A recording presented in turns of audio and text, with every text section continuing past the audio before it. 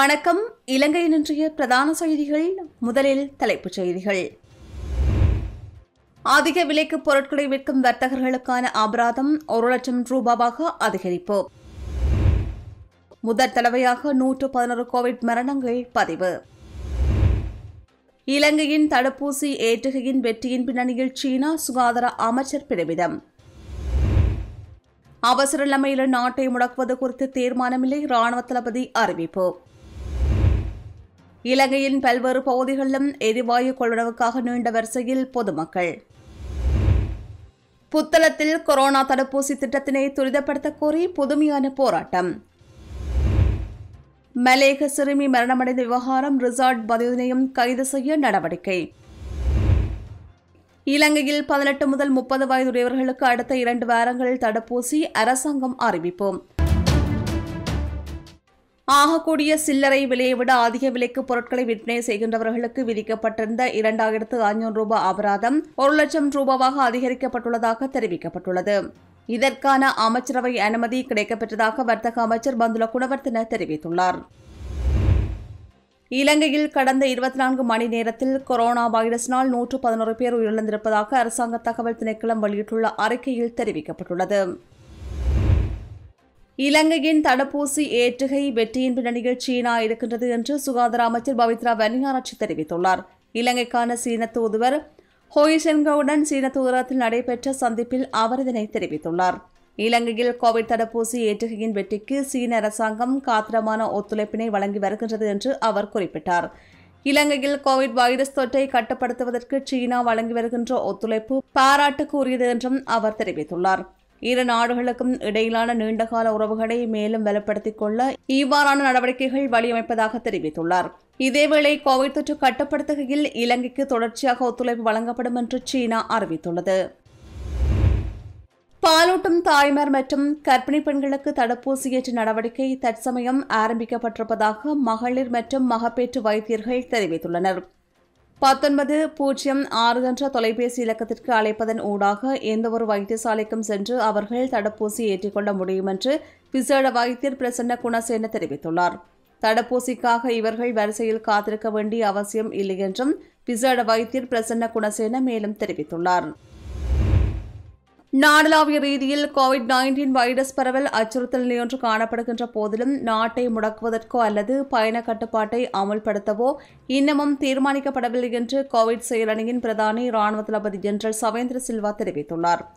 நாட்டின் தற்போதுள்ள கோவிட் நிலைமைகள் குறித்து தொடர்ச்சியாக நாம் கவனம் செலுத்தி வருகின்றோம். ஒவ்வொரு வாரமும் கோவிட் செயலணி கூட்டத்தில் இதுகுறித்து ஆராயப்பட்டு வருவதாக அவர் குறிப்பிட்டார். நாளாந்தம் வைத்திய அதிகாரிகளை நாம் சந்தித்து கலந்துரையாடியும் வருகின்றோம். தற்போது நாட்டில் கோவிட் வைரஸ் பரவல் அதிகரித்துள்ளதாக சுகாதார தரப்பினர் கூறி வருகின்றனர். அதனை கட்டுப்படுத்தும் செயற்பாடுகளை நாம் முன்னெடுத்து வருகின்றோம். மறுபுறம் நாட்டு மக்களுக்கு வெற்றிகரமாக தடுப்பூசி ஏற்றும் வேலை திட்டத்தையும் முன்னெடுத்து வருகின்றோம். எனினும் இப்போது வரையில் நாட்டை முடக்கி அல்லது பயண கட்டுப்பாட்டை பிறப்பித்து நிலைமைகளை கட்டுப்படுத்தும் பாரதமான நிலையொன்று ஏற்படவில்லை. செயலணை கூட்டத்தில் அதற்கான தீர்மானங்கள் எடுக்கப்படவும் இல்லை என்றும் குறிப்பிட்டார். அவசியம் ஏற்படின் அதற்கான தீர்மானங்கள் எடுக்கப்படும். எவ்வாறாயினும் கோவிட் வைரஸ் பரவலை கட்டுப்படுத்தும் சகலவிதமான நடவடிக்கைகளையும் முன்னெடுத்து வருவதாகவும் ராணுவ தளபதி ஜெனரல் சவேந்திர சில்வா மேலும் தெரிவித்துள்ளார். விரைவில் மீண்டும் கடுமையான பயண கட்டுப்பாடுகள் விதிக்கப்பட வேண்டும் என்று பொதுச்சுகாதார பரிசோதகர்கள் சங்கம் தெரிவித்துள்ளது. கொரோனா தொற்றினால் ஏற்படுகின்ற இறப்பு எண்ணிக்கை அதிகரித்து வருகின்ற நிலையில் இந்த நடவடிக்கை எடுக்க வேண்டும் என்று கேட்டுக் கொண்டுள்ளது. நேற்றைய தினம் நாட்டின் நிலைமைகள் தொடர்பாக எடுக்க வேண்டிய நடவடிக்கைகள் குறித்த ஊடக சந்திப்பிலேயே பொது சுகாதார பரிசோதகர் சங்கத்தின் தலைவர் உபில்ரோகன இதனை தெரிவித்துள்ளார். பயண கட்டுப்பாடுகள் தற்போது அமுலில் இருந்தாலும் தொற்று பரவல் அபாயத்தை கட்டுப்படுத்த முடியுமா என்பது குறித்து இன்னும் சிக்கல் இருப்பதாகவும் அவர் மேலும் சுட்டிக்காட்டினார். இலங்கையின் பல்வேறு பகுதிகளிலும் எரிவாயு கொள்வனவுக்காக பொதுமக்கள் நீண்ட வரிசையில் இருப்பதை காண கிடைத்தது. இலங்கையின் பிரதான சமையல் எரிவாயு விநியோக நிறுவனங்களில் ஒன்றான லாப்ஸ் அதன் இறக்குமதிகளை நிறுத்தியுள்ளது. இந்நிலையிலேயே லிட்ரோ எரிவாயு பெற்றுக்கொள்வதிலும் சிரமம் நிலவுவதாக பொதுமக்கள் தெரிவிக்கின்றனர். நாட்டின் பல்வேறு பிரதேசங்களிலும் பொதுமக்கள் எரிவாயு சிலிண்டர்களுடன் வரிசையில் நிற்கின்ற படங்கள் சமூக வலைதளங்களில் பகிரப்பட்டு வருகின்றமையும் குறிப்பிடத்தக்கது. புத்தளம் மாவட்டத்தில் கொரோனா தடுப்பூசி செலுத்தப்படுகின்ற பணியை துரிதப்படுத்த அதிகாரிகளை வலியுறுத்தி புத்தளம் நகரில் நேற்று தினம் புதுமையான போராட்டம் ஒன்று இடம்பெற்றது. இலங்கையில் தற்போதைய கொரோனா நிலைமையை கருத்தில் கொண்டு அட்டைகளை ஏந்தியும் பொம்மைகளை பயன்படுத்தியும் போராட்டம் நடத்தப்பட்டது. இலங்கையின் தடுப்பூசி திட்டத்தின் கீழ் புத்தளம் மாவட்டம் புறக்கணிக்கப்பட்டுள்ளதாக அந்த அட்டைகள் தெரிவிக்கின்றன. இலங்கையில் 18 முதல் 30 வயது உடையவர்களுக்கு தடுப்பூசி வழங்கும் திட்டத்தை அரசாங்கம் ஆரம்பிக்க உள்ளதாக கல்வி அமைச்சர் GL பீரிஸ் தெரிவித்துள்ளார். ஆளுங்கட்சியின் தலைமையகத்தில் நடைபெற்ற ஊடக சந்திப்பில் அவர் இதனை தெரிவித்துள்ளார். அடுத்த 2 வாரங்களில் 18 முதல் 30 வயதுடையவர்களுக்கு தடுப்பூசி வழங்கும் திட்டம் ஆரம்பமாகும் என்றும் சுட்டிக்காட்டியுள்ளார். அத்தோடு கொழும்பு மாவட்டத்தில் 60 வயதுக்கு மேற்பட்ட 40,000 பேர் தடுப்பூசி பெற்றுக் கொள்ளாமல் இருப்பதாகவும் அரசு மருத்துவ கூட்டுத்தாபனம் தெரிவித்துள்ளது. தடுப்பூசி குறித்து நிலவுகின்ற பல்வேறு மூட நம்பிக்கைகள் காரணமாக இவர்கள் தடுப்பூசி பெற்றுக் கொள்ளாமல் இருப்பதாக அரசு மருத்துவ கூட்டுத்தாபனம் மேலும் சுட்டிக்காட்டியுள்ளது.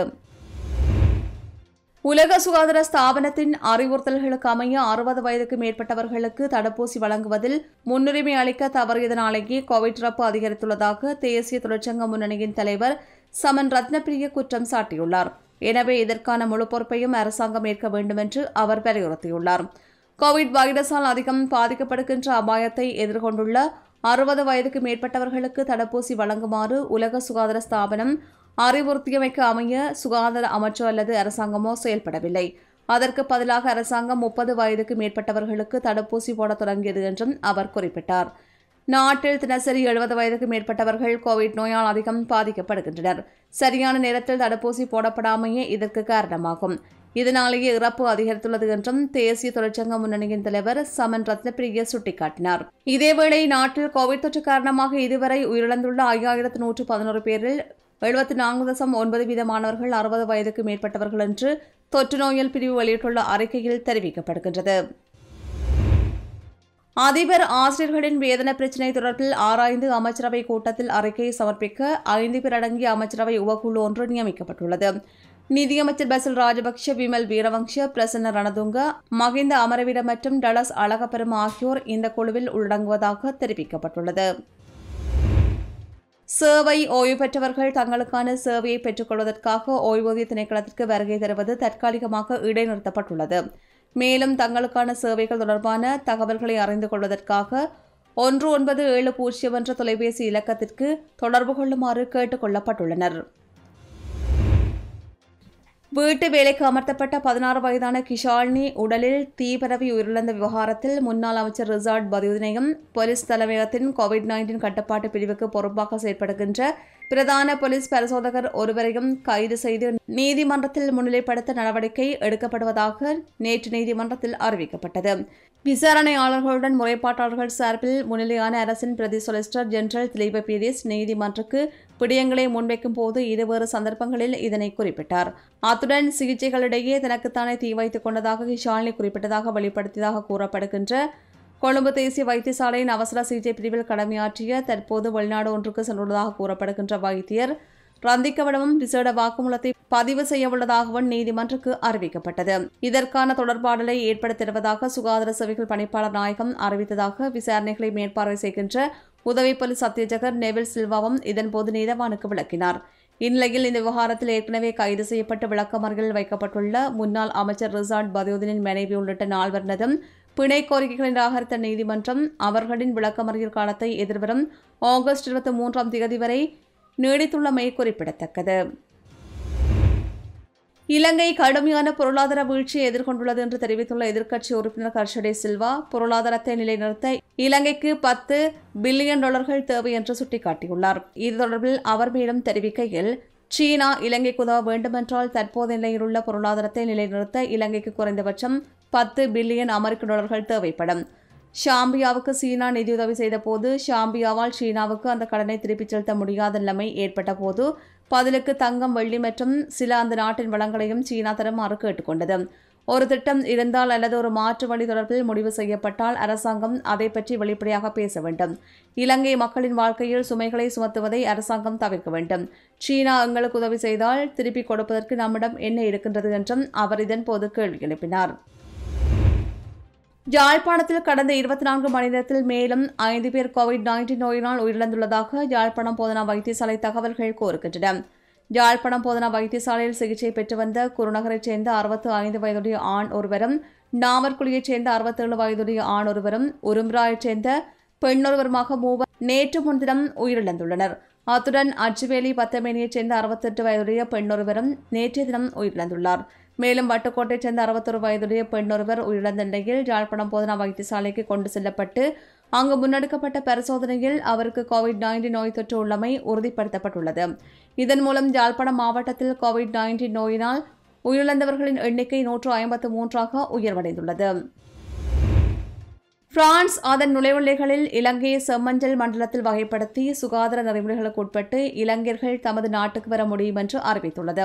பிரான்ஸ் தூதரக இணையதளத்தின்படி இலங்கை செம்மஞ்சள் மண்டலத்தில் வகைப்படுத்தப்பட்டுள்ளது.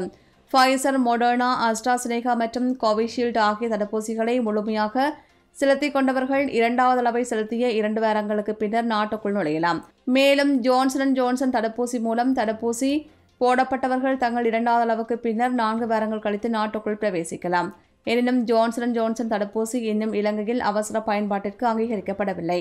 முழுமையான தடுப்பூசி போடாதவர்கள் PCR அல்லது ஆன்டிஜென் சோதனையை 48 மணி நேரத்திற்கும் குறைவான காலத்திற்குள் சமர்ப்பிக்க வேண்டும் என்று தெரிவிக்கப்பட்டுள்ளது.